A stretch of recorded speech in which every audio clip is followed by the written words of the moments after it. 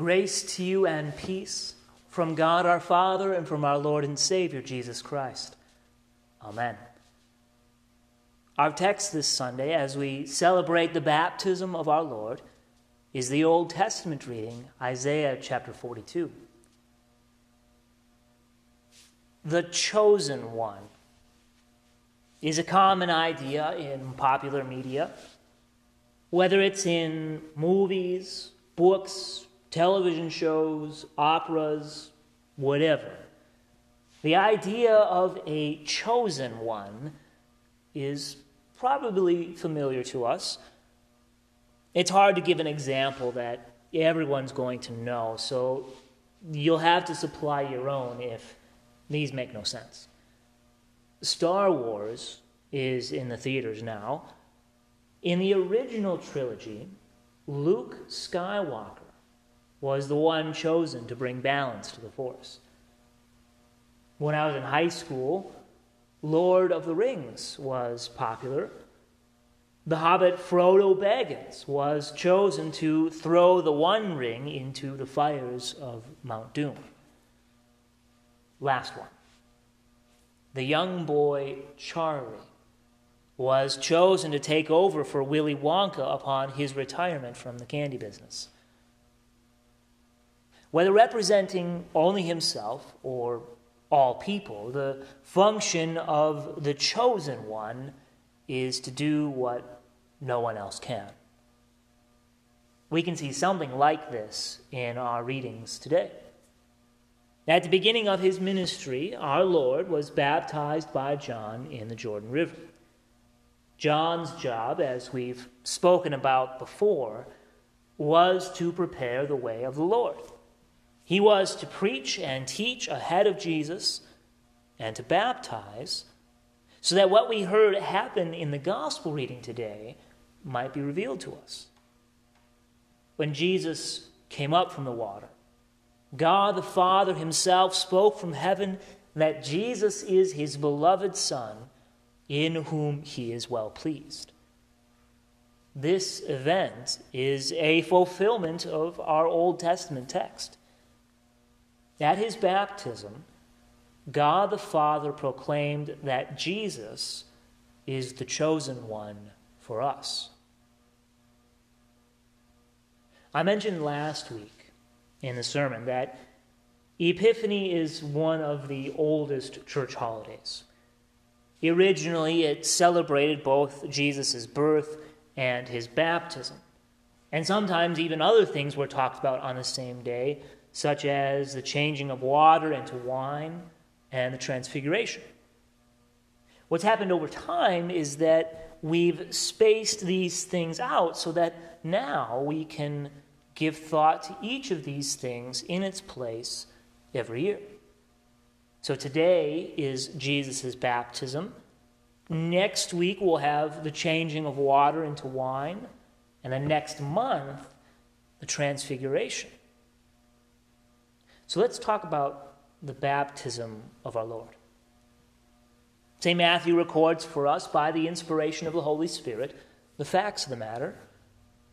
The Gospel says, Jesus came from Galilee to the Jordan to John to be baptized by him. John would have prevented him, saying, I need to be baptized by you, and do you come to me? But Jesus answered him, Let it be so now, for thus it is fitting for us to fulfill all righteousness. Then John consented. John the Baptist, the prophet greater than all the rest, would have kept Jesus from being baptized. After all, if baptism is for the forgiveness of sins, why would he who is without sin need to be baptized? Yet upon Jesus' word, John consented. Then as soon as Jesus came up from the water, the heavens were opened. The Holy Spirit descended in the form of a dove and rested upon Jesus. And behold, St. Matthew writes, a voice from heaven said, This is my beloved Son, with whom I am well pleased. Here we see all three members of the Trinity. As they were united in purpose at the creation of the world, so now, as the Father spoke then, so now. But why? When we heard these texts last year, we looked at what it meant for Jesus to be baptized. It meant that he was becoming united with us in our sin and death so that we might be united with him through our baptism in life. Today, I want us to ponder the Father's words.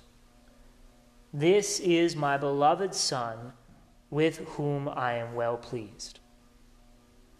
This should make us, if you take the two readings and put them next to each other, this should make us think of the Lord's words in the reading from Isaiah 42. This is how our Old Testament reading started. Behold my servant, whom I uphold, my chosen, in whom my soul delights. I have put my spirit upon him. These readings sound familiar because one is the fulfillment of the other. The Isaiah text is the promise. The baptism of Jesus and his ministry after is the fulfillment. Some 700 years before Jesus was born, God promised to send a chosen one. This chosen one would be anointed with the Spirit of God to bring his word to the nations. And not only would he bring God's word to the nations, but the Lord said through Isaiah, in words that are really addressed to Jesus, I will take you by the hand and keep you. I will give you as a covenant for the people, a light for the nations. The chosen one of God would be a sign of his goodwill toward mankind. That's what the language of covenant for the people means. It would be a sign of his desire to love and to forgive. This chosen one would open the eyes of the blind and bring the prisoners out of the dark dungeons. At Jesus' baptism, God the Father speaks and shows us that his chosen one is Jesus. Jesus is the promised offspring of Abraham, the son from David's own body, as we heard a few weeks back. Jesus was given as a sign of God's grace and favor to be his chosen one for us. And what good news this is. You see, apart from Christ, we were and would remain eternally lost. We were given to all kinds of sin and evil. We were blind to the goodness of the Lord. God revealed to us on Mount Sinai what is good and right. He wrote it in our hearts. These things, however, we did not desire to do.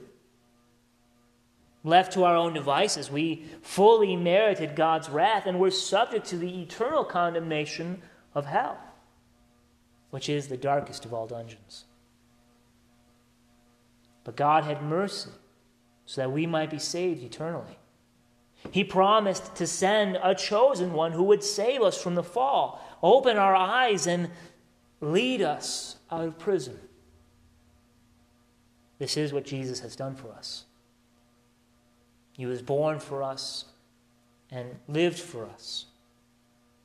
He perfectly kept God's law in our place and for our benefit bore the punishment of our sins himself on the cross. By his resurrection, he broke the bars of death. He leads us out of the dungeon by faith. By faith in Jesus, we receive all his benefits. By our baptism into him, we are united with him. Jesus is God's chosen one to redeem us from our sin. By our baptism, we become God's chosen in Christ. In confirmation class this last week, we started the Lord's Prayer. And we learned that with the words, "Our Father," God calls us his own children so that we might have boldness and confidence before him. This is not because of anything that is in us. We only call ourselves his children by his grace and his love toward us in Christ. We see this week in our Lord's baptism. God the Father put forth his own Son as the chosen one for us, so that by his life and death we might be redeemed and led out from the dark dungeon of death. Thanks be to God. Amen. Now the peace of God, which passes all understanding, keep your hearts and minds through faith in Christ Jesus. Amen.